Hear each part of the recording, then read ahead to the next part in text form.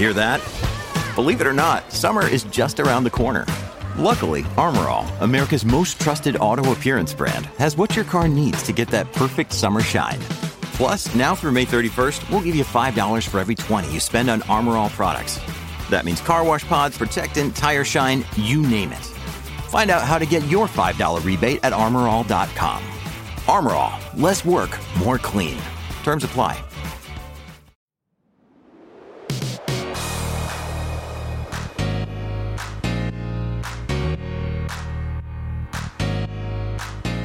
Hello and welcome back to the podcast. As always, up to speed with Formula One. It is Thursday, October 14th for the time being. We are in the last few hours, and then it is Friday. You know, it's my new thing for Friday because it's got a real weekend vibe to it. Anyways, lame jokes notwithstanding, you're listening to Mr. Mark Hamilton and Mr. Mark Daly, which would be me. He's obviously Mr. Mark Hamilton. So welcome to one and all listening on the podcast. To those of you watching on YouTube, it is it's an off weekend in Formula One, but there's plenty of things to talk about, both inside of Formula One and outside of Formula One. But before we get into the meat of the show, we've got a couple of things we wanted to mention off the top. Mark, I know that you want to, you've got a shout out for someone. So why don't you do that first of all? And then I got something really cool I want to share with the audience as well. Well, the shout out is very much about myself in the spirit of self-promotion, which my friends know I am all about. I celebrated my 20th anniversary at my employer yesterday, which is something I'm incredibly proud of. They've been great to me. I hope they feel I've been the same. But yeah, you're at this point supposed to interject and say you can't possibly be old enough to have spent 20 years at the same employer. Well, I was going to, but you didn't even come up for air. You just kept going. I thought at least you would pause so I could just interject that pre-rehearsed and the pre-requested comment. But yeah, but that was definitely scripted, but it kind of backfired because I'm like, you promise you're going to say something nice, right? And then you just froze up. So I'll assume it's a glitch with our recording software. Well, exactly. But that is a very cool milestone, joking aside. So congrats. And that is a sincere comment on my behalf. I appreciate that. It means a lot.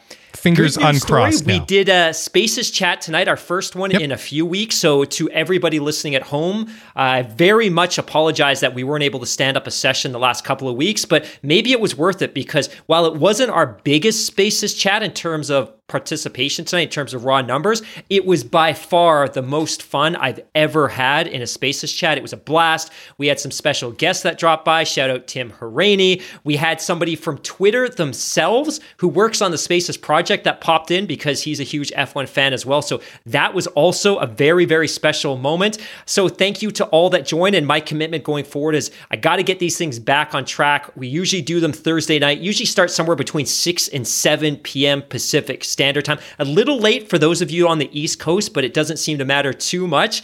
But we do have a shout out, which you alluded to a couple of moments ago.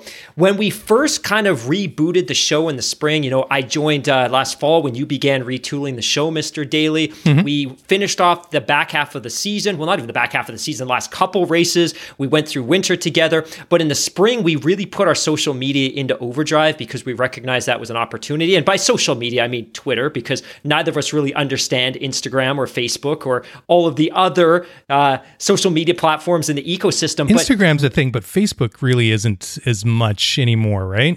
I love Instagram, and if anyone wants to follow me at Mark and Van City, you'll find some wonderful pictures, but Facebook to me is admittedly a bit of a cesspool. I don't feel comfortable going over there. But when we rebooted our social media efforts in the spring, one of the first people that followed us and reached out was a gentleman by the name of Joe Santucci, based out of Austin, formerly of the Puget Sound. A few weeks ago, he reached out and incredibly kindly, and I promise you, this is not a solicitation for gifts. We are not out there for any freebies. We do this because we love the community, because we love F1. But Joe was incredibly kind and gifted us a Williams Latifi NFT. Now, we're both trying to wrap our heads around what an NFT is, but we have it, we've seen it, and it is amazing. Very cool. So big shout out to Joe in Austin. I know you're going to COTA. You were on the Spaces chat tonight. You gave our listeners a ton of best practices for those that are going to be heading down in about 7 or 8 days. So thank you for joining the Spaces chat tonight, and thank you so much for our very first NFT. Yeah, thanks, Joe. We really, really appreciate that. And I want to show you something else that we managed to get our hands on. So for those of of you that are watching on YouTube, you'll be able to see this. If you're listening to the podcast, bear with me. I'll give out a website. You can check this out. But I'll hold this up now, and perhaps I'll try not to block my microphone, but this is a very, very large format magazine. It looks like it's about 11 by 17. It's called The Race Weekend, and it's very, very cool. It's published by a guy. His name is Magnus Greaves.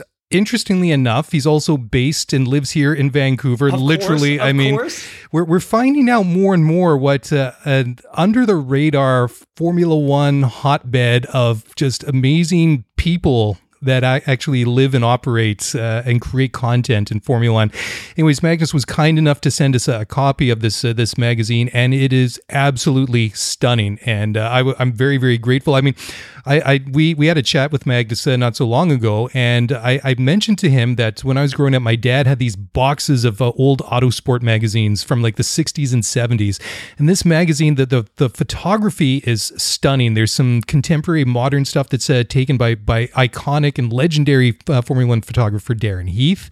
And they also have a lot of archival stuff. I mean, most of it's modern, but some pretty cool stuff that they've got from back in the archives. There's from previous eras. I mean, there's pictures of Senna and from the 70s and stuff like that. Very, very cool. You should check it out. Go to theraceweekend.com, and that is spelled THERACEWKND.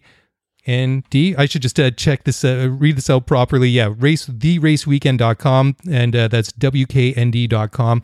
Very, very cool. They are going to be at COTA. Magnus said they're not actually going to be at the circuit, but I'm giving this like 9.5 thumbs up out of 10. We don't do full points in Formula One anymore, so I'm going with 9.5. Anyways, they're going to have a couple of pop-ups around the city at the pickup points for the shuttle at downtown at San Jacinto Boulevard and East 14th Street, Barton Creek Mall, Bastrop Memorial Stadium, and Guadalupe and 51st Street. So, check it out. It is really, really, really awesome stuff. I mean, the photography is in there, and I cannot say enough good stuff about this. And I'm extremely grateful that we were able to take a look at this, and I can't wait to get my hands on more copies of this. I think the next one they said is going to be the next one I think was Formula One in the 70s, which is awesome. I mean, the picture of the cover is a picture of Emerson Fittipaldi and Emo rocking the big 70s sunglasses and the big lamb chop sideburns. It looks fantastic. I can't wait till that one comes out. I think the best way to describe the Race Weekend is it's like a quarterly coffee table book. Mm-hmm. Don't think of this as a magazine that's full of advertisements. There are no advertisements. Yep, none at all. It's a large format magazine, heavy stock paper, and just beautiful, beautiful photographs from Formula One past and present, and a lot of their more recent work has been done by a photographer, possibly the most famous Formula One photographer, a gentleman named Darren Heath, who travels the circuit, fully credentialed. He goes to every single event and has for years. A lot of their work comes from him, but just absolutely beautiful. And to your point as well, it's incredibly exciting to know that there's somebody else in our backyard that works on this. And then ironically, his partner lives just a couple of blocks from both of us. So all this F1 content's being created within a few square blocks, and none of us knew about it. And it's amazing. The last thing I would add is you reached out to me last week. I was on my stationary bike because it was raining, watching some Trailer Park Boys on Netflix. Yes, blast me. But you started messaging me, and you were super excited because you'd received your first copy in the mail. And the ironic part was maybe 10, 15 minutes later, one of our listeners, Micah Boyce, reached out, and he and I chat all the time about hip hop. He's a fantastic listener, but he had just stumbled across the site itself, and I had actually brought him up to Magnuson when we were talking today, and he's like, I actually saw his subscription come through. I was so excited. So kudos to him for embarking on the journey of subscribing to this magazine. I subscribed today personally, punched in my credit card details. I'm excited to see it, but I would encourage everyone to check them out because one, not only is this a great thing to have on your coffee table, but if you've got anyone in your life that's a Formula One fan, subscription for Christmas could be a really nice gift as well. Yeah, and you don't read it, you experience it. It really is that good. Exactly. Awesome. So let's get into the meat of the show. Like I was saying, there's been no shortage of things to talk about. Unfortunately, there's been some more ugliness has reared its head in the public realm, not in Formula One, but in another high-profile sport with the resignation of John Gruden, former head coach of the Las Vegas Raiders, and some very very unpleasant things that he's done over a number of years. And, number one, I'm glad to see a guy like that go. But, it's just unfortunate that these things still keep happening. There's just no space for that in society, and especially not in sports itself. And it just... I think it kind of comes back to this whole discussion that we've had over, I guess, going on almost a year now, the whole We Race As One thing, and really hope that that becomes more, really takes root in Formula One, because you see, Sebastian Vettel is really using his platform to really talk about some of the issues with Formula One. He was talking to this specifically about the sports washing, what do you want to call it? Phenomenon, maybe not phenomenon is not the greatest word, but he's also been talking about things like sustainability and just chasing the money and things like that. And I think it's very important when you have guys that like a quadruple world champion, like Sebastian, standing up and using his position in the sport for good, much like Lewis Hamilton does, to really be that voice of to try and promote and grow diversity within Formula One. And I think it's incredibly important, especially in light of news that we saw earlier this week with Gruden and the Raiders and that whole nasty business unfolding. Yeah, I completely agree with everything you say. And when I see situations like this unfold, my biggest concern is less about that individual, because I think if you're going to conduct yourself that way in 2021, you're eventually going to expose yourself. But I think the concern for me is, obviously, people within that organization, within previous organizations, within ESPN, people enabled this behavior, that people saw these emails, were copied on these emails, were recipients of these emails, and yet nobody felt comfortable standing up for this. And that speaks volumes about the cultures of the organizations within which he worked, that people didn't feel they could report this kind of conduct without potential backlash, for instance. So happy to see him go. There's no need for that. There's no place for that in modern society, but shame on the organizations that he was a part of for fostering a culture and environment where people didn't feel comfortable reporting that. Yeah, totally. All right, well, let's get into the meat of the Formula One news. This one is it's very contemporary. I think it's interesting to talk about. And that's news that medical car driver. Where is it here? I lost my notes. Alain van der Merwe. He is going to miss the final races of the 2021 season. And this is not necessarily a big news, where it is big news, but it's nothing new, because this was actually a story that broke last week.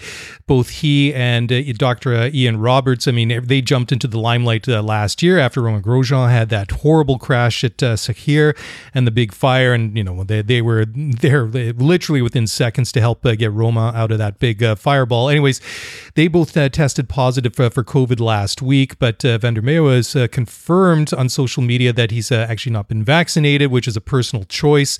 And, it's a bit hit and miss in this day and age as to where you can and cannot travel if you are fully vaccinated. He previously had COVID last year, which is kind of interesting because he's tested positive again.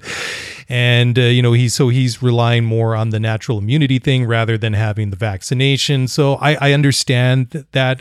Can be a very sensitive and hot button debate, but he's going to miss that. But that is obviously an important job to have. So those are big shoes to fill, but there are plenty of qualified people to do that. Your thoughts on that, Mark? Yeah, I think you did a good job summarizing this. He's been in Formula One. He's had this role principally since 2009. Obviously, he's been exceptional. He's attended to some very serious crashes, some minors crashes. Obviously, he was very much front and center during the Grosjean crash at Sakhir last year. I think what surprises me about this is less about his personal decision, which is fine. I didn't appreciate his tweets because I thought there was some misinformation in there. For instance, he suggested that in many developed countries, including Switzerland, that having had COVID is equivalent to having had a vaccination. That's not true, and it's not true in Switzerland especially. But I think for me, the bigger piece here is I'm shocked that the FIA hasn't mandated vaccination for their medical staff. And furthermore, I'm shocked that the FIA hasn't mandated vaccination for most of their traveling track support infrastructure staff, because this is staff that interacts with the drivers, they interact with the paddock, they interact with the fans, they interact with locals.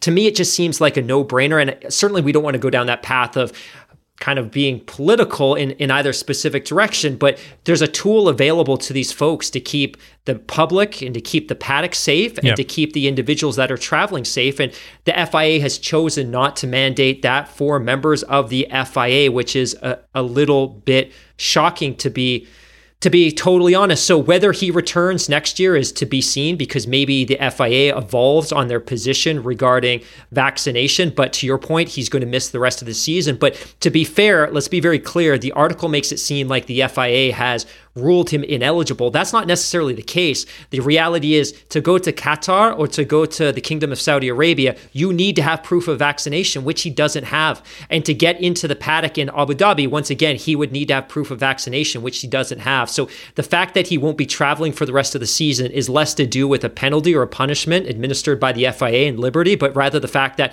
the countries that the sport is traveling to will not allow him through their borders. Well, ultimately, that what it comes to is local jurisdictions and what their requirements are for vaccination and health status of travelers and things like that.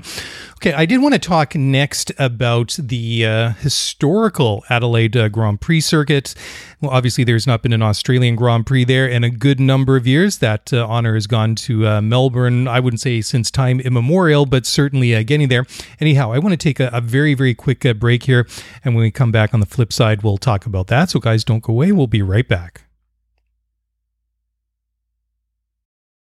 Passion, drive, and patience. The formula for winning championships is also what keeps your ride or die alive. eBay Motors has everything you need to maintain your vehicle and level it up to peak performance. Superchargers, roof racks, exhaust kits, LED headlights, and more. Whether you're into speed, power, or style, eBay Motors has you covered.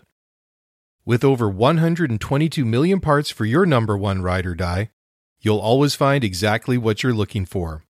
And with eBay Guaranteed Fit, your part is guaranteed to fit your ride every time or your money back. Because with eBay Motors, you're burning rubber, not cash. With all the parts you need at the prices you want, it's easy to make your car the MVP and bring home huge wins. Keep your ride or die alive at ebaymotors.com. Eligible items only. Exclusions apply. All right, well, welcome back to the show, and now we are going to talk about some historical Formula One tracks. Well, Adelaide to be specific, because there was news this week that this, well, not the entire track, but at least a 1.2 kilometer stretch of the track, which used to host the Australian Grand Prix. Well, at least not for going on 25 years, but it was under threat of being completely demolished and torn up. But there was part of a proposal for redevelopment of Adelaide's Victoria Park there. Anyways, under the auspices of Heritage, this has been saved for the time being. And it's interesting, too, because there was some news, I guess it was about a year ago, that perhaps there might be a new bid to try and get the Australian Grand Prix back to Adelaide. Obviously, that's not going to happen, at least in the short to medium term, what with Melbourne looking pretty set to be the host there for at least the next several years. But very, very interesting. I mean, there's a couple of very standout moments, for me, for the Australian Grand Prix. I've never been there, but two things that really stand out in my mind, and I'm sure there's many others, was Nigel Mansell and his big, tire explosion back in 1986, which really cost him the championship that season, and took him another 6 years to win it in 92. But that was one that very much stood out in my mind. And then Mika Hakkinen had an awful crash there, which almost nearly cost him his life. I mean, he spent a good long time in hospital there, and then afterwards, Mika donated a lot of money to the hospital there as part of a gesture of a thank you to for all the the healthcare workers that helped him recover from that horrible accident. But on a side note, we had a lot of photos from listener Phil Amato, who lives in Adelaide, and he took a lot of these pictures back in the day, and I've never got a chance to thank Phil, but really wonderful stuff to see those. I love the old photos, but kind of cool to see that perhaps that fire has not completely burnt out just yet.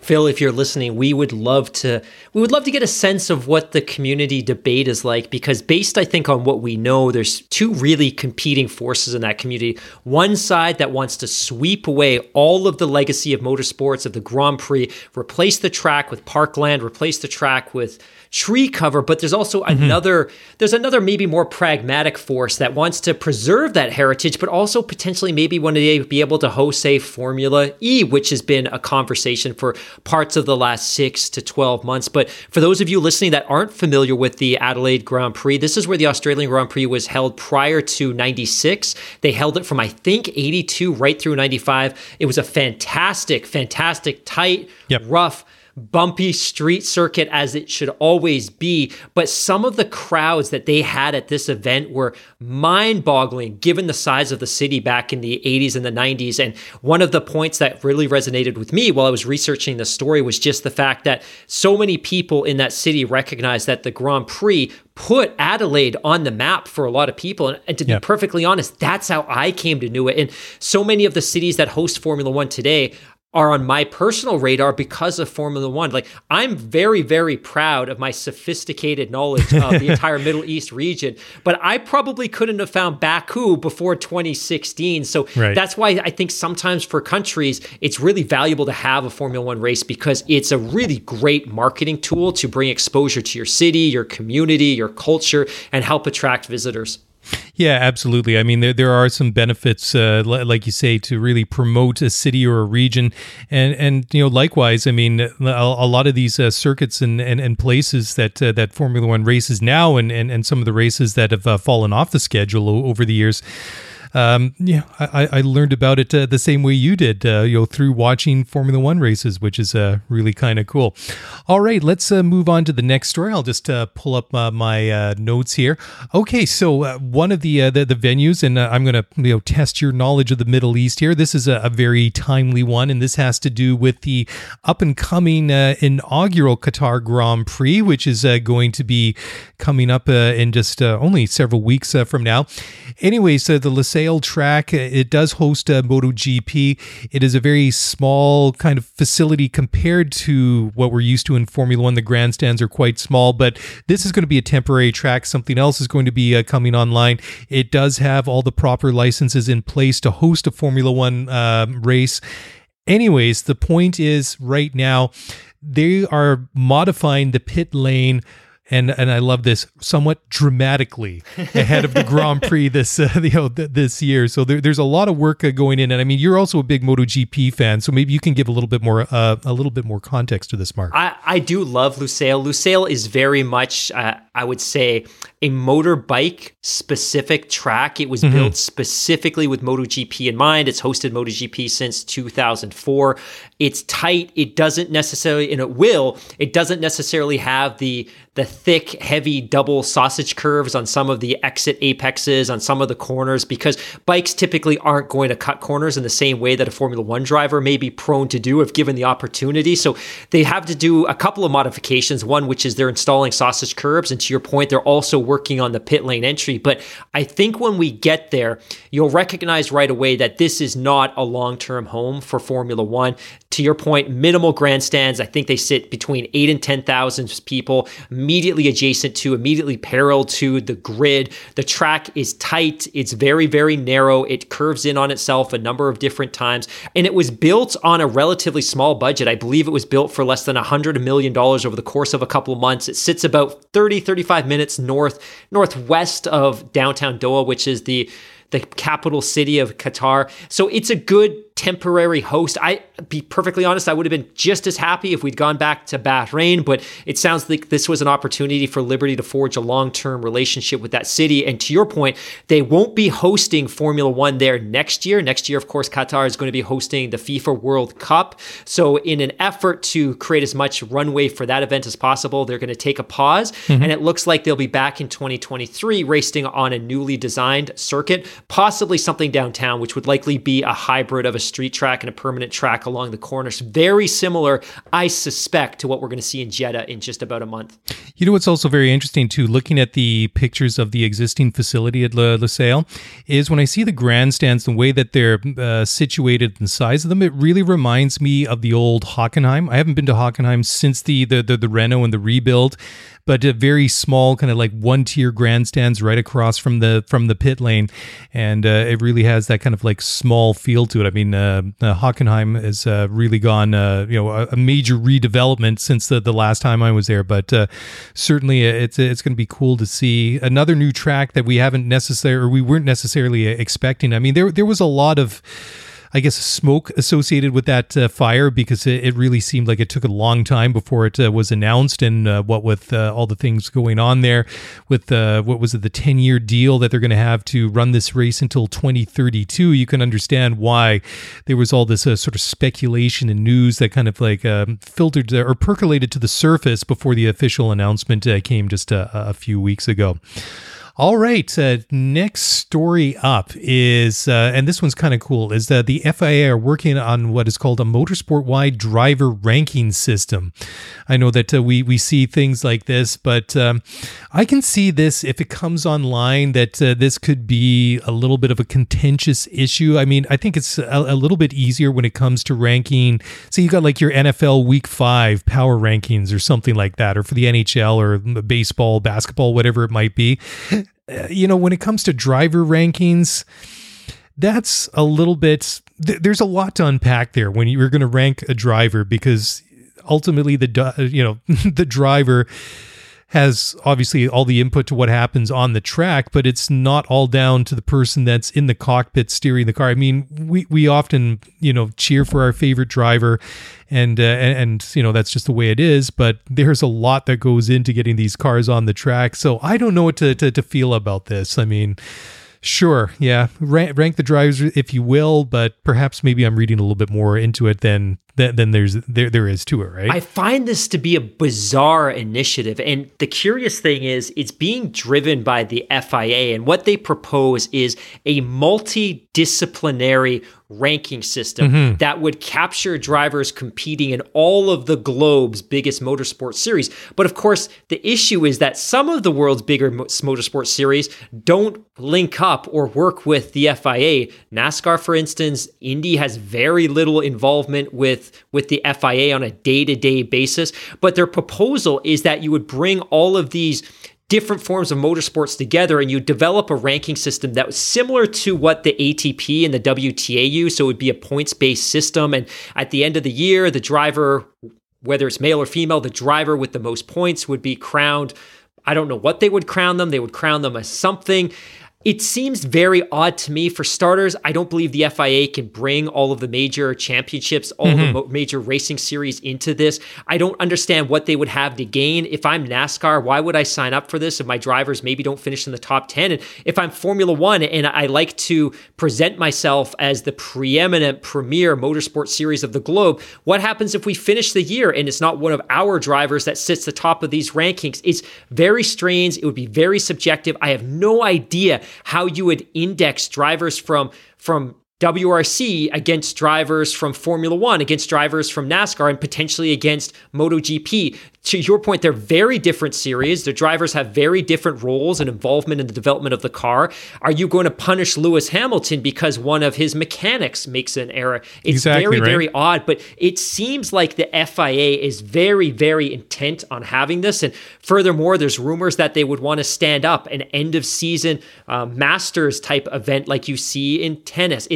It's very, very odd, and to be perfectly honest, and I saw this in a comment somewhere today, that if motorsports and the FIA want to embrace some sort of Champions League where you can bring great drivers from different disciplines into one place, what Formula One needs to do is make sure that they don't race during Le Mans and make sure they don't race during the Indy 500. And if you have drivers in Formula One, and we've seen this in the past with Fernando Alonso, that want to compete in those events, give them the opportunity. Let the Indy 500, let Le Mans, let those become those heritage championship events that are cross-disciplinary, and let those drivers compete. But the idea of a multidisciplinary power ranking ranking systems for motorsport is borderline absurd. Yeah, actually, I misunderstood this one when I first saw it. I thought it was just like a driver ranking that's specific to Formula One. But when you branch or try and spread it across multiple disciplines and types of motor racing, that makes about as much sense as coming up with like a world cycling ranking. Exactly. When you've got road cyclists and time trial and mountain biking and cyclocross, or with winter sports, you've got like downhill skiers and freestyle and snowboarders, none of this, or ski cross, none of it, I mean, it's kind of cool, but it's how do you reconcile apples and oranges, right? When you're only kind of thinking apples and apples. So yeah, now that I understand, well, maybe that's why I was confused to begin with, is because this is such a bizarre concept. But now that we've hashed it out a little bit further, I think I'm less in favor of it than I was beforehand. But last time I checked, the FIA was not checking with me on these things, first of all. Okay, so 6 sprint qualifying races and testing changes has been agreed by the F1 Commission for 2022. So we talked about this, I believe it was last week, that they wanted to have at least or up to 1/3 of the races next year to be sprint qualifying events, which we thought at the time was a little bit too much. But I guess that 6 out of 23 races, which we're kind of assuming is going to be where they're going to land for next year, is a little bit smaller than that. It remains to be seen. Is that the right amount for 2022, or is that not enough, or is it just right? Did they get into the Goldilocks zone? We will see. But then also they've tweaked the testing changes as well. So it's kind of interesting because I'm surprised that, or maybe I'm just not remembering the same as in past years, but it seems to be getting rather late in the year to not really have seen pretty much the final cut of a provisional Formula One calendar for the following or the next season. Yeah, it definitely is, and we've alluded to this in the past, that we'll often see preliminary cuts of the calendar as early as August or September. And in the past, there would be minimal changes. I think what's making this very exciting is we've obviously seen some fairly substantial changes to the calendar over the course of the last couple of years. And for a lot of our listeners, it's funny that, you've always known Portugal to be on the calendar, and that's really a new addition after being absent for so long. And for a lot of people, Turkey's always been on the calendar, but some of these events are either new to the calendar or they're returning after a lengthy absence. But typically we would know the calendar, and I think we have a pretty good sense of what it's going to look like. We've spoken to that in the past, but to not have a finalized calendar is a little bit surprising. And I think, as you spoke to a few moments ago, maybe part of that is the fact that the FIA, well, less the FIA, but more Liberty, wants to really dial in those dates that will feature a sprint qualifying event. And we talked about this last week as well and shared our reservations about whether that's the right thing to do or whether it's the wrong thing to do. And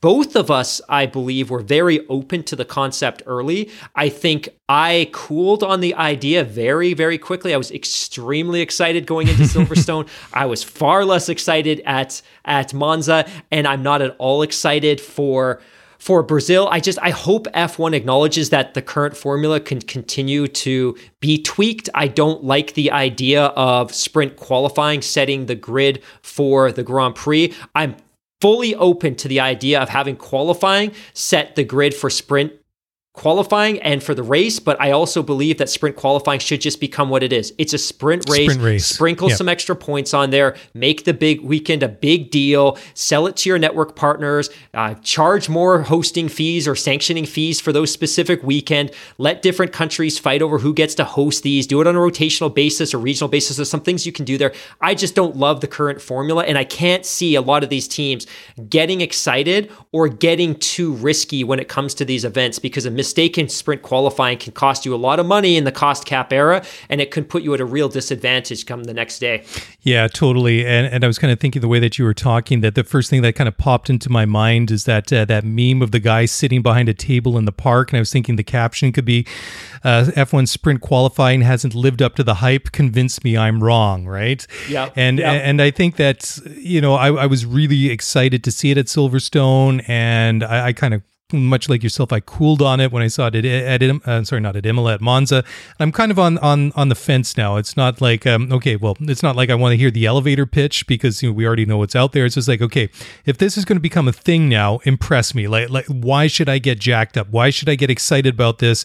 Because we're going to see it a couple more times this year, and we're going to see it 6 times out of a potential 23 race calendar in 2022. So that's where I'm at right now. I'm not ready to throw it out and discard it completely, but much like yourself, I think it's just like I think they need to move away from the concept of sprint qualifying and just like you said, call it a sprint race. Come up with some sort of like points for it, and then somehow figure in, okay, well, this is how we have the sprint race, but how do we determine the grid for the actual race, the main event on Sunday afternoon? How does that factor into Friday, Saturday, and all these different events going on? Because I haven't asked you this question before, and sure. I'm curious to know.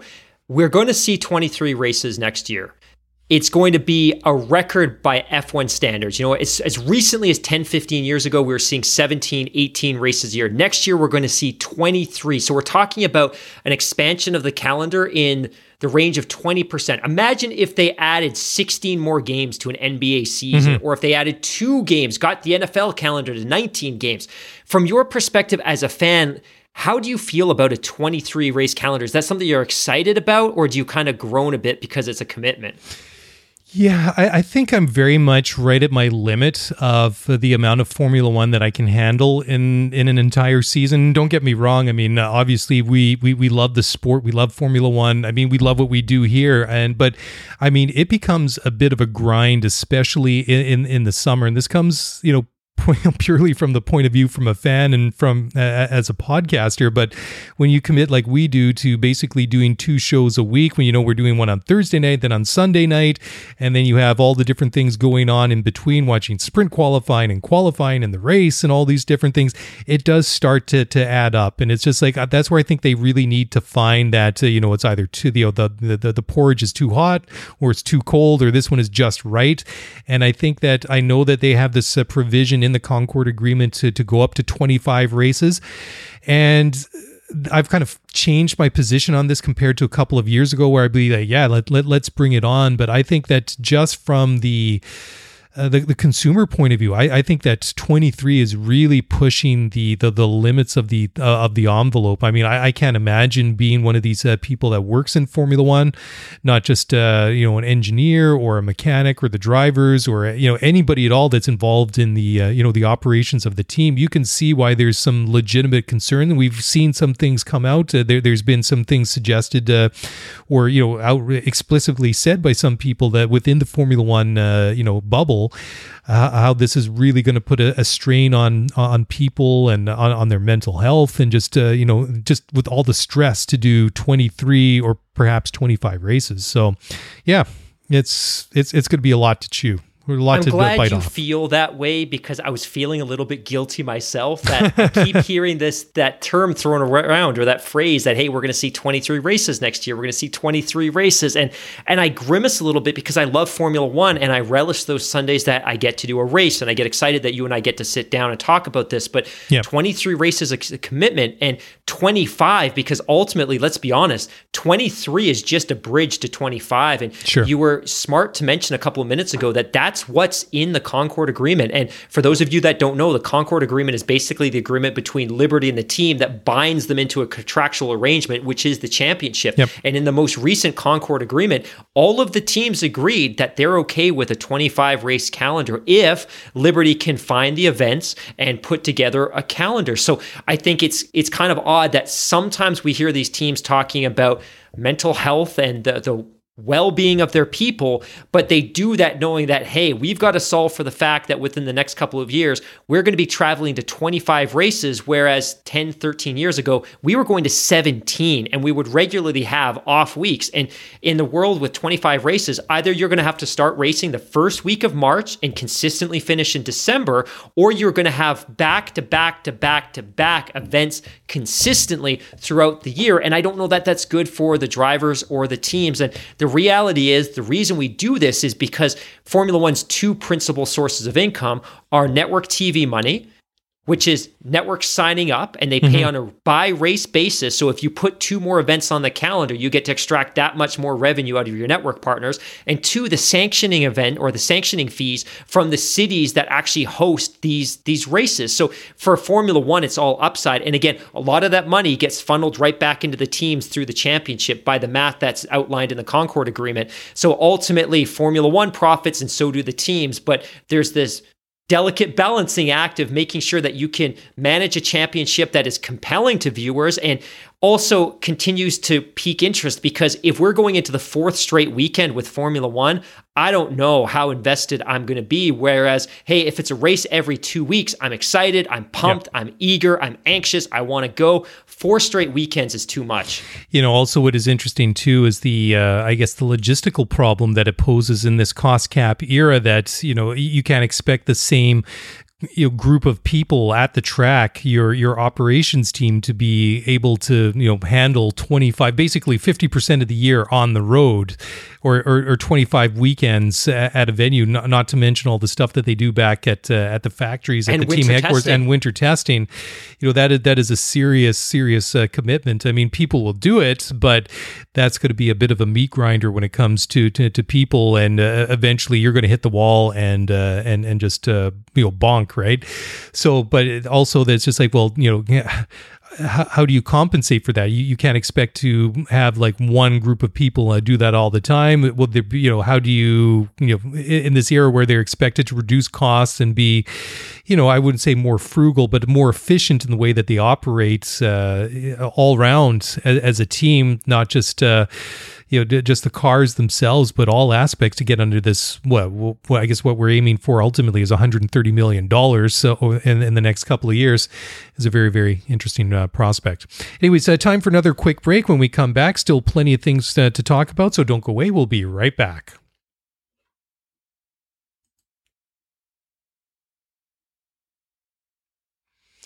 All right, well, welcome back to the show, and a little bit of Ferrari news to talk about, and that is that team principal Mattia Binotto is not going to be at COTA next weekend as a development in their 2022 contender, or at least they hope it's going to be a contender. At least Ferrari's 2022 car is now at what Mattia calls a crucial stage of development. He said that he's also going to miss the races in Brazil and Mexico because of the phase, the part of the development for next year's car. I don't think that this comes as a real shock. I mean, he did say before the start of the season that he wouldn't be attending all of the races, but I think this really goes to show that not that they're writing this season off, but I think that it's important because, I mean, at heart, Mattia is an engineer. That is his background, and I think it just goes to show that how much effort that Ferrari is putting into this new car, and I think this kind of is very much in line with the tone of the messaging that has come out of Maranello over, say, the past 18 to 24 months, how that, don't expect us to be a contender in the short term. We're looking at 22, 23 before we're, consistently challenging for podiums and races and ultimately championships again. So at least from my point of view, not a big surprise. Not a lot to add here. This isn't unusual for those of you that might be witnessing this for the first time. It's not unusual that some key executives and team principals start staying behind at the factory in the final couple of months of the season, because ultimately there comes a point where you recognize that the writing's on the wall in terms of your competitiveness for the current championship. I still think Ferrari has a shot at third, and I think their recent power unit upgrades, specifically the components related to their hybrid system, might make them a little bit more racy, and I think we saw a little bit of that during the last Grand Prix, but we'll see more and more of this from a number of the teams. Maybe it's a little bit surprising here, but it also speaks to the emphasis and the energy that they're putting around their 2022 title contender. I think with exception maybe of Christian Horner and Toto Wolff, we'll probably see this trickle down throughout most of the paddock over the course of the last 6 Grand Prix, but it also speaks to how quickly this championships is coming down to the end. I know, it really is surprising. I mean, it It really has gone fast this season. I mean, it's obviously been going for a good number of months now, but it seems like time has just flown since the very first race of the year in Bahrain. And we're sitting here going to the last, like you say, half dozen races of the year. But I think what would be very noteworthy is if either Horner or Toto did not attend one of these races coming up, just considering how much is at stake in both the drivers and constructors championships. So not that would necessarily indicate from either one of them, as team principal or either one of those teams in Red Bull or Mercedes that they're throwing in the towel on the championship. But I would expect both of those guys are going to be dialed in and focused what's happening at the track, what's happening on the circuit between Verstappen, between Hamilton, and between those two teams in the championship over these next half dozen races or so. Okay, so now we're going to get back to a discussion that we've had over the past couple of weeks. We've talked about the sustainability of Formula One and the development of the new power units for 2026, the possibility that we might see the Volkswagen Group, either as Audi or Porsche, come into the sport over the next couple of years, and just these new sustainable fuels. And Jost Capito, the team principal of Williams, says that Formula One teams can't sit around and wait for FIA regulations to what he calls steer them towards future sustainability targets. And this is something that they're going to have to pursue on their own and show a little bit of a initiative on their own side to do. And I think this also goes very much hand in hand with some of the comments that Sebastian Vettel was talking about this week, just in terms of the power units themselves, just not really being relevant. I mean, he commented just what marvelous technology it is, but yeah, we're not going to see sort of a really pared down version of a Formula One power unit in a Honda or a Ford or a Mercedes road car for that matter. So some very, very interesting things coming from some notable voices within the paddock. Definitely. United Nations Framework Convention on Climate Change is something that the Williams team have signed up to. In fact, they're the first Formula One team to agree in principle to that I would say that policy framework. And I think it's good to see a Formula One team pressing forward. And I think what's really key here, and when I saw this headline, I immediately thought that, why would this team potentially put themselves at a disadvantage relative to the rest of the grid by pushing forward with, I would say, emission-saving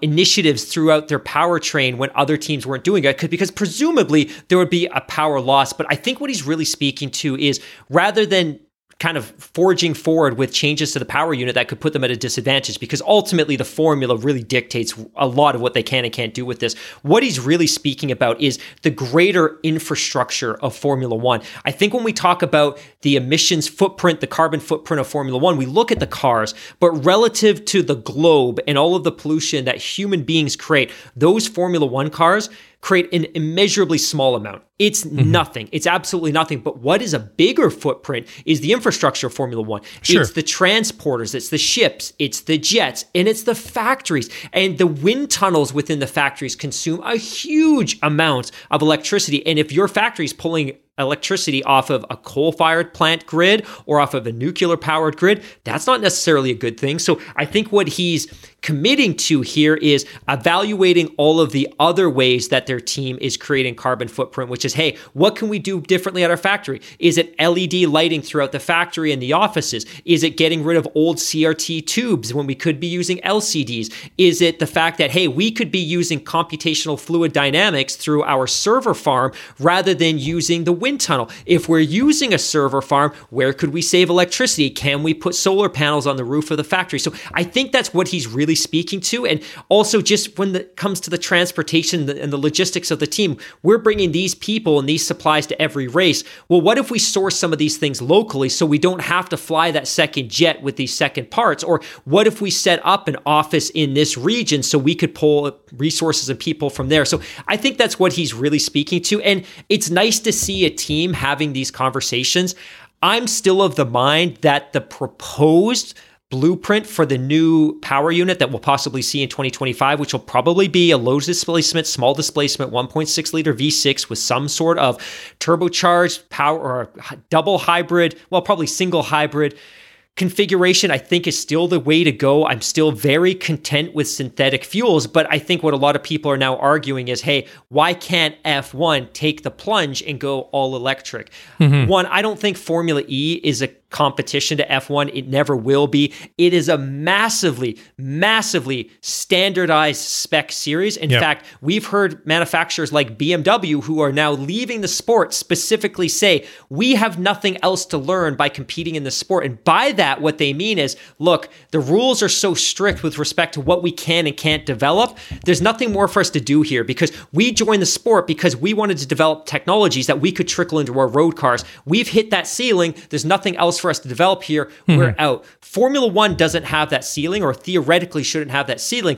But I also don't believe that Formula One's in a position whereby in 4 years, they're going to be able to put 1,000 horsepower electric engines into these cars that can sustain the requirements of a Formula One race car and deliver the experience that we want to see. So I think synthetic fuel is a bridge, but I think the other piece too is, I don't think the global marketplace for passenger cars is going to be fully electric within the next 3 or 4 years. It might be 15%, maybe globally it's 16%. It's not going to be 100%. So I think the path that Formula One is forging is the right one, but it's good to see team principals and executives like this gentleman speak to what they can do even off the track to reduce global emissions. Just on a side note as well, when I hear comments like this by someone like Jost Capito, I have to think more about just where Williams is now compared to where they were a couple of years ago. And I have immense amount of respect for what Sir Frank Williams did with that team over the course of 40 years, all the fantastic cars that they built, the races they won, the championships that they won, and some of the iconic legendary drivers that raced for Williams over that span of 4 decades. But I mean, it was pretty apparent over the past several years that they'd hit the ceiling, if you want to put it that way, as being the managers of their own team. And I think that not only was this something that we just wouldn't have heard this come from them, I think at that point. So I think that from the Williams family, I mean, and I don't mean that disrespectfully at all, but I think it's great to see that. As sad as it was to see them go and see such an important owner and a privateer leave the sport, but I was a little bit skeptical at first when they were bought out by the team at Dorilton Capital, but they've put some good people in place there. I think Capito's record in other forms of motorsport really speaks for itself in WEC, or sorry, in rally cars. I was going to say endurance cars. Pardon me. But I think that he's very pragmatic and seems to be very smart about that. I mean, to get ahead of this whole sustainability thing, that just seems to be wise. Rather, let's see what we can do now. And get ahead of this rather than having change forced upon us. And I think that it just kind of shows the cultural shift within the inside the team. And I think that if they're thinking at like this at sort of a macro level, I think there'll be spin-offs to that. And we're starting to see improvements with the cars on the track. I mean, they're nowhere where they need to be. And I was thinking, as I've watched the resurgence, the renaissance of McLaren over the past several years, maybe Williams, this is not going to happen. Maybe this is going to be one of these long, lingering, kind of slow deaths, and eventually this team will, peter out and just cease to exist. And I mean, there's no guarantee that they won't. However, I'm feeling a little bit more positive when I hear things like this, and I see some small, incremental, positive things happening both on and off the track. That at least management-wise, that there's some good pieces in place now. I will be forever angry with Frank, though. I think he did Claire a very significant disservice by not relinquishing full control of that team as team principal towards the last few years. I don't know if the results ultimately would have been any different, because that team was absolutely cash starved. And ultimately, had they not sold the team when they did, they likely would have entered administration, and that would have been a very ugly period for Formula One. And my sense is that Liberty really pushed along that transaction, because I don't think even at the stage that it happened that Frank and the family were necessarily happy or content to relinquish control. And I think that's why key personnel departed when they did, almost mid-season after the acquisition, the transaction was completed. But I was like you, very skeptical that Dorilton was there for the right reasons, which were to invest in this team and enrich this team and bring back a championship contender. I sense that either they were there to shine it up and sell it on, or that they were going to strip it down. I did not expect that they were going to invest in the team and bring in great personnel in the way that they have and rebuild the culture, because I think one of the things that Jos discovered upon getting there was that fundamentally the culture in the work environment at Grove, and I don't know this, it's just what I see and what I've heard from people, was not ideal, that it was very much fractured and that it was very much broken. And there were some great people there, but they needed some new leadership that could come in and at a very micro, macro level start rebuilding. And Jost has been very clear about the things that he's done to break down the silos within that organization. Yeah, just to finish up this thought here. So, like you say, that they've signed up to this United Nations Sports for Climate Action framework. And so this means that they've pledged to be climate positive and sustainable by 2030. So Jost said that they're going to be developing advanced technology to help meet this goal. And he went on to say, quote, "We wanted to push the envelope and be the pace setter for sustainability in global motorsport and in the wider automotive industry. F1 has the power to inspire millions of people across the world, and as the pinnacle of so many advanced technologies, F1 has the ability to create technical solutions to help tackle the challenges we face as a planet. As we progress towards our goal to be climate positive in the years ahead, my hope is that Williams Racing can inspire all those connected with our sport and beyond, using motorsport as a catalyst for significant and long-lasting change." End quote. So there you go. Yeah. We'll come back to this one because this one is related, but it's a little bit off topic. First of all, I wanted to just reference and just talk about some of the comments that Sebastian Vettel had made this week, because I think this goes very much hand in hand with what we were just talking about. Anyways, Sebastian Vettel, he's really like I said off the top of the show, he's really using his position and his stature to really, I don't want to say push his point of view, but really bring light to some issues that he finds, very, very important. So he's issued a warning to Formula One saying that if they are not relevant, they will disappear, and it'll, justifiably be their own faults. Anyways, in an interview with motorsport-total.com, he had to say, when he was asked about it, basically about, embracing environmentally friendly ideas, he said that needs to start with the power units. And he was, queried on, what was perceived as maybe a bit of a hypocritical stance, being a Formula One driver and perhaps being perceived as part of the problem rather than the solution. Anyways, Seb had to say, quote, "Sure, I think it's valid because Formula One is not green. I think we live in a time where we have innovations and possibilities to arguably make Formula One green as well, and not lose any of the spectacle, of the excitement, of the speed, of the challenge, of the passion. If anything, we have so many clever people and engineering power here, we should come up with the solutions. But the current regulations, I think they're very exciting. The engine is super efficient, but it's useless.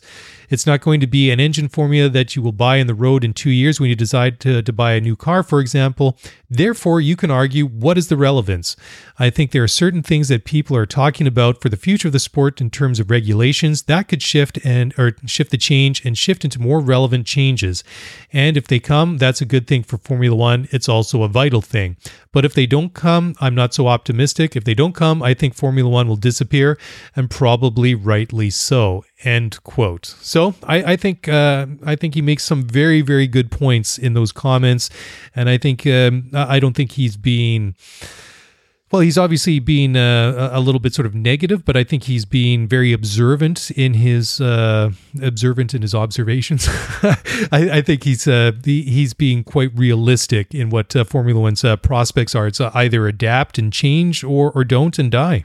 It's really great that we can have a voice like this in the paddock. And we obviously saw him make some very pronounced statements, either verbally and visually when we were in Hungary. And it's really great that Formula One's in a place where you can have one of your 4-time world champions making comments that really challenge the integrity of the decisions that are being made related to the power units and the relevance of the road cars. I agree. I think if we're 10 years from now and we're still looking at adopting new power unit formula that relies even partly on synthetic fuels, that might not be a great thing. But let's be honest, you and I live in a place where we have one of the highest penetrations of EVs on the planet, electric vehicles on the planet. And last year, they still only came in at 10% of the total mix of new passenger cars sold. It's still a very small amount. And again, I'm not disparaging F1 in their decision making and saying they should go all electric or they shouldn't, but let's be honest, we're not going to get to an all EV new car fleet by 2025. And I think what will really push us over the edge is obviously we begin to see major legislation come in some more progressive Western European countries and some parts of North America in 2030 and 2035. But I agree with him that if we're 10 years from now and we're still rocking and we're still content with a fully synthetic engine or an engine that relies on some degree of synthetic fuels, is probably not an ideal place to be. But I think that as a bridge, what we're looking to see in 2025 is smart. And I think it gives the sport another 5 years to look at developing the next iteration. And maybe that next iteration is fully electric or hydrocarbon or some combination of both, or something that relies on a much heavier mix of recovered energy. We'll see. But I'm not quite as negative as he is, but I think it's good for the sport to have that counterpoint and that counter voice in this journey. Yeah, absolutely. I think it's better to get a bit of a wake-up call now while there's still time to adapt and change, rather than to blindly forge ahead and do nothing and then find out that you're completely irrelevant. You've missed the boat, and now you've passed the point of no return. Completely agree. And you can't correct it. And I think it's great. And I think that if you have a voice like Sebastian Vettel, like I say, 4-time world champion, guy that's been in the sport for a good many years, that is saying something like that, I think that people should take or sit up and take notice. Anyway, so let's take one final break. When we come back here, I just wanted to tie up this conversation, and then there's a couple more things that we want to touch on, so we'll do that in just a moment. So don't go away. We'll be right back.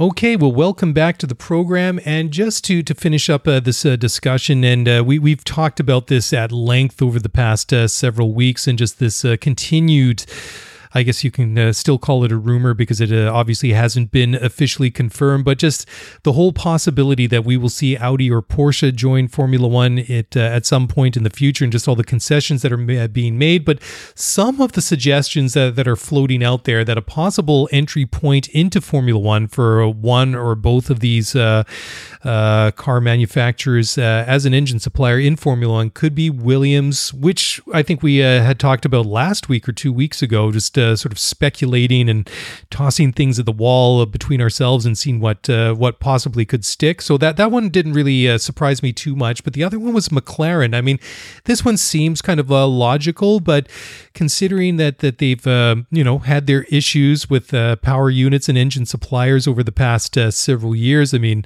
obviously, it's not that long ago since they broke off that relationship with Mercedes and then hooked up with Honda, which was a real low point, obviously, in their existence. And it was difficult because Honda was still behind the curve when it came to the development of the turbo hybrid engines themselves. And then they had a stopgap, sort of an interlude with Renault in between before finally coming back and hooking up with Mercedes again for this year. So it almost seems too soon to suggest that they might or even expect to hear a move away from them. I mean, of course, Audi or Porsche or Volkswagen, whatever that entry looks like under which badge, that ultimately remains to be seen. But I would be surprised, honestly, if McLaren was one of those teams that might partner up with the new one. Williams, totally see it. You would be or wouldn't be surprised? I would be surprised, considering just the way that they've bounced around between 3 different engine manufacturers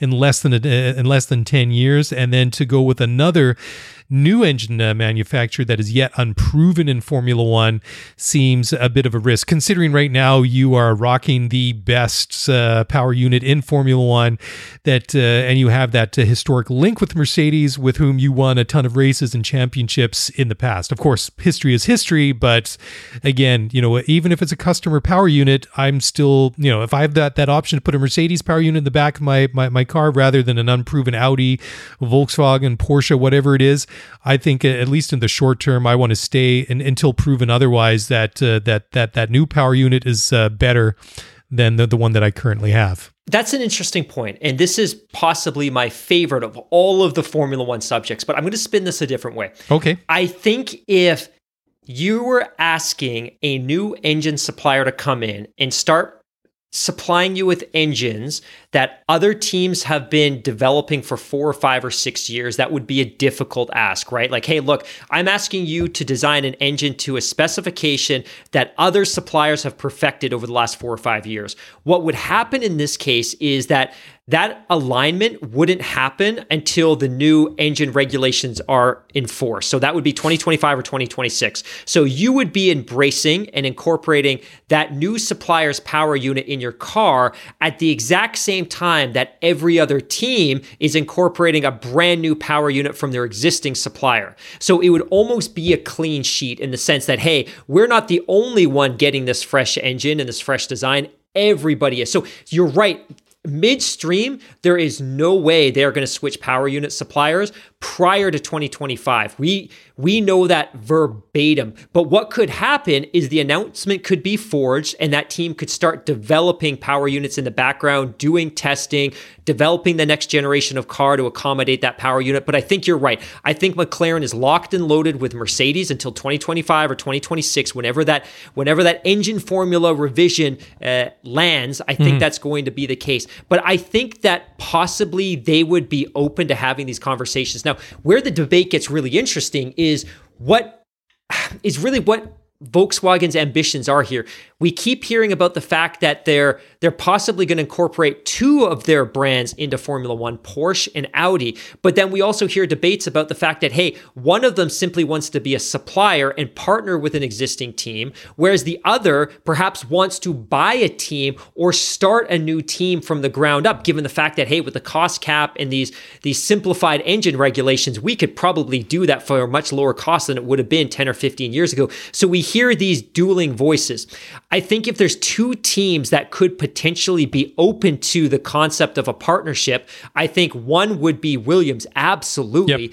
I think they've begun to show some independence that they couldn't afford to show under the previous ownership regime. And I think we saw that this spring, where it was very clear that Toto and the Mercedes brass were very interested and almost had the expectation that Nick de Vries was going to get a ride in a Williams car next year. And that didn't happen. They went with Alex Albon, a driver from the academy of their arch nemesis, their arch enemy, Red Bull, which was a little bit shocking, but it shows that they're flexing their muscles and demonstrating some degree of independence. Yep. I think maybe there's a good fit there. If Porsche can come in or if Audi can come in and look to partner, that could be an option. Maybe Dorilton has grander ambitions and maybe they want to sell the team in its entirety and profit on the gains, having fixed and restored some of the luster associated with that brand.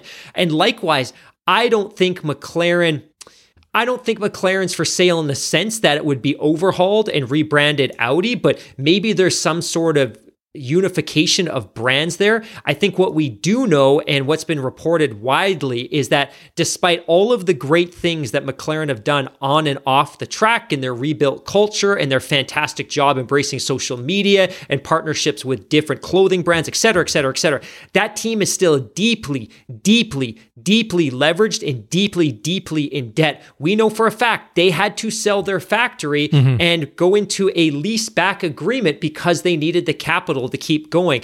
Their road car division has really struggled during the pandemic. Maybe there's an opportunity for Audi or Porsche to get involved there. So I would be very surprised if Williams isn't one of those teams that partners with the Volkswagen brand, but I also wouldn't be surprised if it was McLaren. But to your point, I don't think it would be before 2025. Yeah, a couple of things on that. I could see very much, like you say, a partnership between Williams or McLaren with one of these VW brands, right? And I could see very much like a Williams Audi or Williams Porsche or McLaren Audi or something like that. I struggle a little bit at this point, especially with McLaren. I think unless the financial situation was just completely unsalvageable, that there was no other way than just to sell it off and let somebody take it over. There's just too much heritage there, going back to like way back when Bruce McLaren founded the team, and whenever it was the late 60s or the early 70s, and also to a certain extent with Williams as well. I think that DeRilton not that the historic aspect of the team and just the fact that they got like warehouses full of these amazing cars in different places that they can show off. But I think that the historic component is important. I think that is recognized. But I'm going to throw a different one out here, and this one may or may not be a little bit of a surprise. But I could see a team that might be, I would say ripe for a sort of a takeover, but I would go with the Sauber team, because we've seen that before. So BMW Sauber, Alfa Romeo Sauber, and I could see very much that maybe one of those entities comes in and takes over that operation, and maybe then runs it as a works team. I mean, we've seen them collaborate with different manufacturers. Let's be fair. I mean, Alfa Romeo Sauber, I mean that's more of a marketing vehicle rather than a true like Alfa Romeo works team. Whereas I think maybe a decade or more ago when it was BMW, there was more input from BMW themselves rather than just the naming rights. But that to me seems to be more of, unless it was going to be a startup of a new team right from the ground up. I mean, that's a possibility as well. But if there was a takeover team to, existing team to rebrand as like an Audi or a Porsche works team, whatever it is, I think that possibility that Sauber could be it. I mean, geographically, it's sort of kind of in the right place. I mean, it's not in Power Alley in the UK, but I mean, they're still based in Switzerland, which, geographically is, fairly convenient for the German, manufacturers. So geographically, it would make sense. It's not that far away. So that's just my thoughts on it.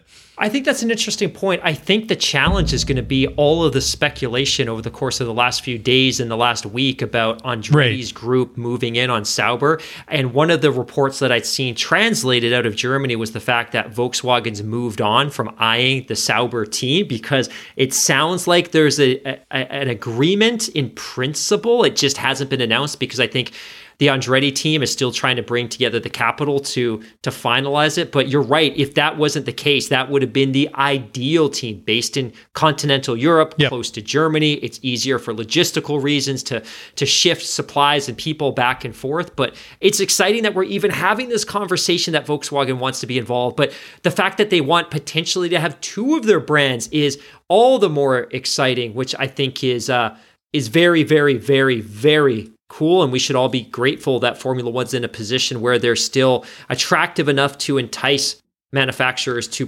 provide engine power units. Well, that's just it, right? And I think this goes back to a conversation that we've had a couple of times in recent weeks, is just the discussions that have been going on between Formula One and the existing teams and manufacturers and engine suppliers, is that they're willing to get rid of the MGUH just to make it the existing power unit less complex and make it more attractive to a group like Volkswagen to come into Formula One. And basically that goes back to that argument that, we're willing to concede and make these engines technically a little bit simpler to get you guys to come into the sport. But if we're going to make these concessions, we just don't want you here for like 1 or 2 or 3 years. We want to see a significant commitment of time to the sports, whatever that is, like 5, well, probably I would think, 10 years would probably be, maybe realistic. I mean, anything less than that would be kind of like, well, like why bother if you're going to be out in 5 years or less, right? Okay, just a couple more stories to wrap it up tonight, and this is kind of a cool one for gamers out there. That the one-off Honda Red Bull livery that we saw in Turkey last week, the white, which I thought was spectacular, is going to be added to the official Formula One video game for this year, which I can't wait to check out. I don't know if that update's already in there, but I thought that the car looked spectacular. Now, Red Bull has more or less run one version of their livery with that sort of dark, sort of gray, bluey gray with the the Red Bull and the yellow on there for years and years and years now, and I thought this was a spectacular change. I thought the contrast was great. I mean, of course, it was a tribute to Honda's own works team going back years and years and years and decades, to when they had their own works team in Formula One. But I really liked it, and I thought it proved that that Red Bull can pull off colors other than dark blue, and I thought the car looked wonderful. So really looking forward to seeing that, and it's kind of cool too to see these one-off liveries come and go. I'd like to see it happen a little bit more, because we saw it earlier this year at Monaco with McLaren, and that looked awesome as well. It was a bit of a disastrous weekend for it, but at least the car looked great. Now, just one final story as we start to wrap it up, and before we turn off the lights, and well, I wouldn't say go home because we're both already home, but anyways, this is interesting. So the new Miami Grand Prix circuit is set to be completed just 45 days before the inaugural race next year. So that is obviously the new track that is being built in the area surrounding Hard Rock Stadium, the home of the NFL's Miami Dolphins. And the race is set to go on the weekend of May 8th, 2022. And just speaking as somebody that works in the construction industry, that they are leaving it very, very tight. And I would just knowing the way that industry works, that if they do not meet that goal, I'm sure there will be some heavy financial penalties to pay for the contractor. So I'm sure that not only has the most suitable contractor been selected to construct this new venue, but I'm sure they are well motivated to make sure that this one gets completed on time, because that is not a lot of time to leave it in between the end of construction and the official handover to the owner and operator of that track. So there we go. Right. And like a lot of our listeners, I got an email a few days ago from the Miami Grand Prix race organizers with my pre-sale ticket date. So I will not be able to afford to go, but if anybody at Liberty would like to credential us, we will happily pay to get our way down there. But my theoretical pre-sale date is actually October 27th. So probably about 2 weeks from now. So I'm definitely going to log in because I want to see what the experience looks like. I want to look at pricing. I want to see what the seat views look like. I want to get a sense of what it's going to look like. It does sound like we have a lot of listeners that are going to be attending, which is super exciting. Yep. And we talk about the fact that, hey, it's going to be ready just 45 days out. Well, Jeddah, the Saudi GP, is just 50 days out, and they're still heavily under construction. Now, it's looking more and more like they're going to be able to pull it off. And again, I don't want to criticize the contractor in that case, because they were willing to take the race on 6 months early because they really weren't expected to debut until early 2022. Yeah. But F1, in the hopes of stuffing as many Grand Prix as possible into this 2021 calendar, asked them to come on a little bit early. Now, I know we're close to signing off, but I had committed on our Twitter feed a few days ago that we would get back into the rhythm of answering some fan questions. So I have a couple of really quick ones today. I know that you've already turned off the lights. You've checked the security alarm. You've put a tape in the VCR to make sure those surveillance cameras are working throughout the night. But a couple of quick comments here. Sure. One, and this is more of a piece of advice, but shout out to Kevin Kelly, who reached out on Twitter with some advice for COTA. Guys, just listen to your last podcast. Having been to COTA so many times, best advice for something to bring to the track: the F1 timing app and some great headphones on a mobile or a tablet is good, since you have to keep the app open to use it. Get to hear the BBC broadcast and an easy way to keep track of what's going on, which is important because at F1, you're seeing only a very small slice of that 4 or 5 kilometer track. So shout out to you for that one. A couple of other quick questions here as well. Juan Solo, who reached out via Twitter, had a great question about sim options. So this is building a sim setup at home. This is a question that we get all the time. And I'll be very honest, I think you and I can be humble enough. We're probably not the right people to ask, but I think it's gotten to the point where maybe we need to look at getting an expert, a subject matter expert on for 10 or 15 minutes to kind of walk us through the journey of building a sim setup, best practices, all those kind of pieces, because it's an unwieldy popular pursuit right now, especially during COVID. The number of people I've seen on social media that have built their own custom race simulators is super, super cool.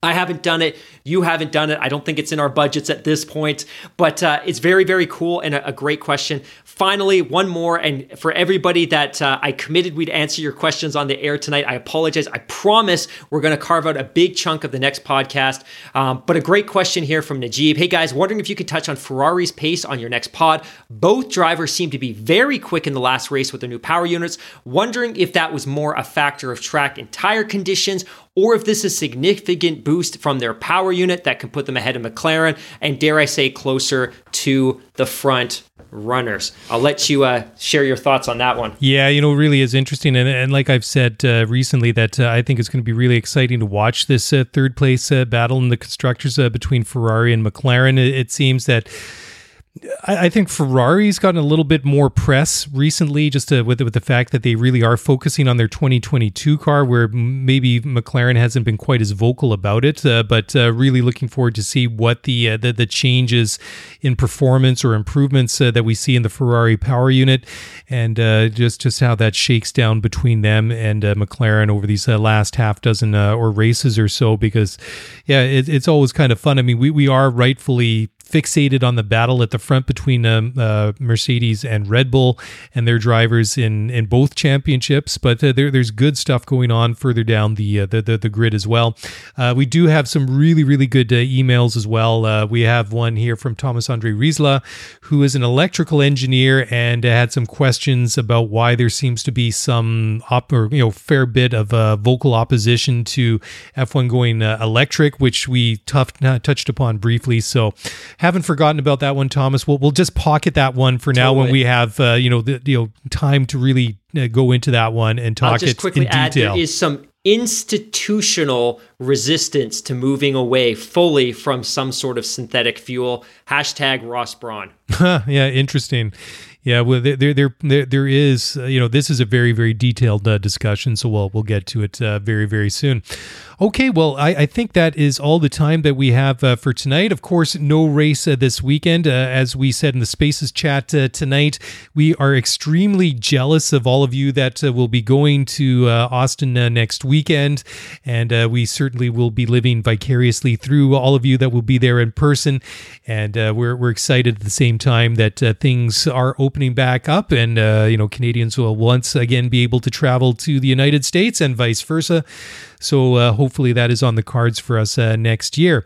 Anyways, that is it for us. If you want to get in touch, best ways to do so on Twitter at Scuderia F1 Pod, or drop us a line on the old-fashioned email at scuderiaf1pod@gmail.com. That's it. That's a wrap. And of course, if you want to help us and support us, easiest way only takes a couple of minutes or even less. If you want to leave us a rating review on Apple Podcasts or anywhere else where you listen and enjoy your podcast, we would really, really appreciate it. And until next time, enjoy your weekend and have fun. Just enjoy the weekend coming up. On behalf of myself and Mark Hamilton, have a good night, and we'll talk to you again soon. Bye for now.